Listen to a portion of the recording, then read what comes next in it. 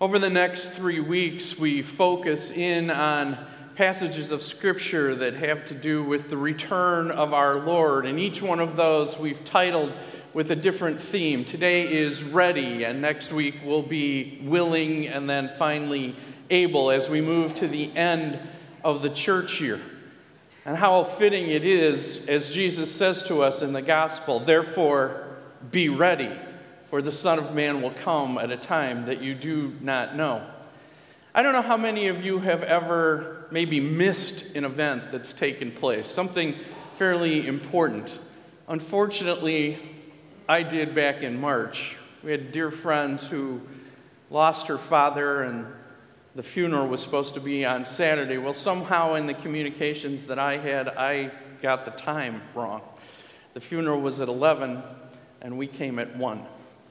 You pull in the parking lot and it's empty, and it's like, wow, I guess there's not a lot of people that are here for this funeral, and the doors are locked on the church, and suddenly you realize you've really screwed up, you've blown it, and it's all over, to meet your friends, to care for them, to mourn with them, all those things, and you just kind of look there with egg on your face wondering what happened. It's not a good feeling to miss an event. And in today's gospel, Jesus presents us with 5 people who are wise and 5 people who are foolish. Those who were supposed to be at a wedding party. It's interesting the way that it went in those days in the custom of a Jewish wedding. There were 3 events that would take place. First would be the betrothal that was arranged between the parents of the bride and the groom. And that would take place somewhere anytime after the girl was of age. Maybe up to then a year later would come the religious ceremony where they would be joined together by the rabbi in the girl's house. And then finally, it could happen anytime. It really was unknown when that would happen. Maybe up to a couple weeks later after that religious ceremony would come the banquet, the wedding feast. And it was one of those things that especially a bridegroom liked to surprise people. It always happened at night. It began in the evening. People knew that. They didn't know when he would come, when the shout would go out. And it was a beautiful procession that would happen with those in the wedding party with lamps as they would go then to the bridegroom's house to begin a 7-day event of feasting and celebration. That's the setting and the context of this parable today. And yet Jesus tells us this parable in a greater context. In the context of his return. In the context of the church. In the context of our lives. And he warns us to be ready. Because of that day and that hour, we don't know. It will come suddenly, like that bridegroom coming to that feast. Everyone will be surprised. But we need to be ready. Isn't it interesting that the most important thing is that Jesus starts out with is that there were wise and there were foolish virgins. Those who were prepared, knowing that the bridegroom would come, who brought that extra oil, who were ready for however long that bridegroom would delay, and those who were not, those who really weren't interested in the time or what it would take. They were just going to live in that moment. And Jesus says that the bridegroom delayed. It took him a while to come, and they all fell asleep. It's not the point that they fell asleep. That happened often. It was the point of whether they were ready or not ready. Sometimes falling asleep can cause us problems, though, in events where we're supposed to be doing things, especially if you're maybe at your desk at the office and you've taken one of those little naps. There were 5 top things that I read about that you could say when someone catches you napping at your desk. The first one is, they told me at the blood bank this might happen. The second one is, somebody must have put decaf in the coffee. The third one is, I am so glad you got me. I must have left the cap off the whiteout because the fumes were getting to me. You saved me in the nick of time. The next one was that you simply say, I had just figured out that major manufacturing problem that we had, and you interrupted me in my deep thought. And then the final one that works the best is you just say, in the name of Jesus, amen. Yeah, not something that you want to get caught at, and I don't know how often those would work. But these virgins were definitely asleep when the bridegroom came and the trumpet sound went through the area. It would be a ram's horn, and everyone would be called to that procession. And then what happens? Then there are those 5 foolish ones who realize as the night has progressed, they didn't bring enough for the procession. Isn't it interesting that at the midnight hour, the wise ones tell them, well, go back and find somebody to sell you more oil because there's not enough for us to share with you. Truly, there isn't enough when our Lord returns for us to cover someone else with His grace. Grace is not ours to give. It is the Lord's to give, and it is given lavishly, recklessly, even as we talked about in the study of the prodigal God, spent on anyone who needs it. That's why Jesus came into our world, to give us His grace, His forgiveness, His love. And when He returns, we move from the kingdom of grace to His kingdom of glory to celebrate with Him. And there does come a time when grace will end. They go to the procession and the door is shut, and the indication there in the original language is that the door is shut, which no man can ever open. How unfortunate it is that there is a time to come when that door will be shut, when those who have not heeded that the King will return, that He will come again in glory to bring us home to be Him, and who thought there will always be time. God would never do that to me. God would always be ready to receive me. That Scripture teaches us just the opposite. There is a time when it will end.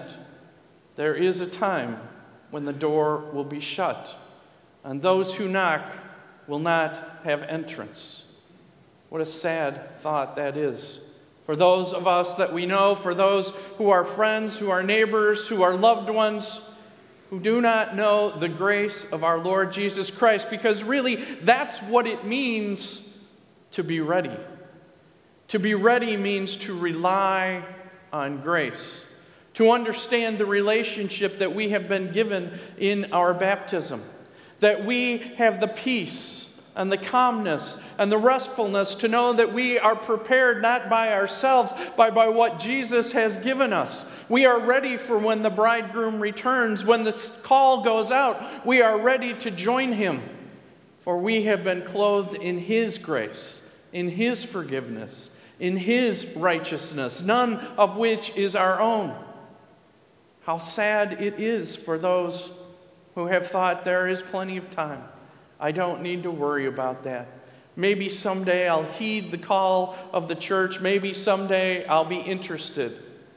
But it's not today, and it's not now. May they not be found wanting when that King returns, when that trumpet call comes, and Jesus comes back to take His own to be with Him, because the door will be shut forever.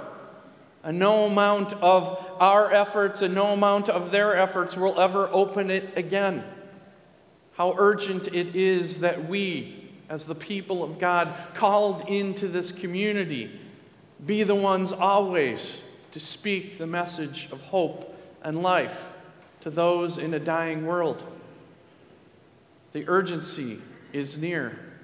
As Jesus said, we don't know the day and the hour, and there have been those throughout history who have tried to predict it, who have said, it'll come at this day, and we look and we laugh. Not because that they weren't trying to be ready because of the foolishness to say, but being ready is different than just being on a hill someday, counting a day and saying Jesus will return. It's living our lives every day in the grace and security that we have in Jesus. It's not worrying every moment and worrying that when the King comes back, we won't be included. We are included. It's the promise that we have. It's what grace is all about. We are forgiven by the blood of the Lamb. We are counted as those who are prepared, relying on grace, being ready when that King returns. And what a day that will be.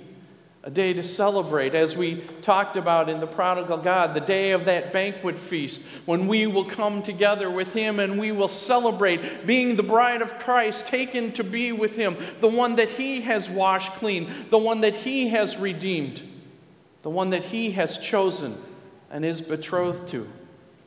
Jesus, our Savior, will come and return in a moment when we do not expect it. And we, as His people, are always ready if we rest in the grace that He has given us. We understand that relationship that was bought for us at such an incredible price, the price of His life on the cross to redeem us, so that we might be called children of God, that we might, as Peter said, have that hope that has been placed in us, that gift of eternal life that is given to each one of us. Not by our efforts, not by our work, not by our preparing anything, but by being prepared and resting in that grace, relying on that gift, and trusting the one who has given it to us. Truly, that is what it means. That's that simple, to be ready. To know that today or tomorrow or whatever hour, if your life is called, if our Lord should decide to return, we are with Him. We have been clothed in His forgiveness. We are counted among the elect, not because of what we've done, but because of what He has done for us. We trust that grace. We trust His gift. May our hearts burn for those that we know who are not ready. May we be burned with love inside, that we would reach to them, to want them to be counted on that day also, to be included in that great procession, that no one would be left outside, no one would knock and say, "Let me in," and the door shut forever. What a horrible picture that is, with such an incredible gift that was given on the cross. A gift given for all mankind, a gift given to forgive the entire world. So while the time is short, may we speak in urgency of the message of Jesus Christ. May we bring His grace to those around us, and may we cling always to that cross and that peace and that security that is a gift to each one of us. In Jesus' name, amen.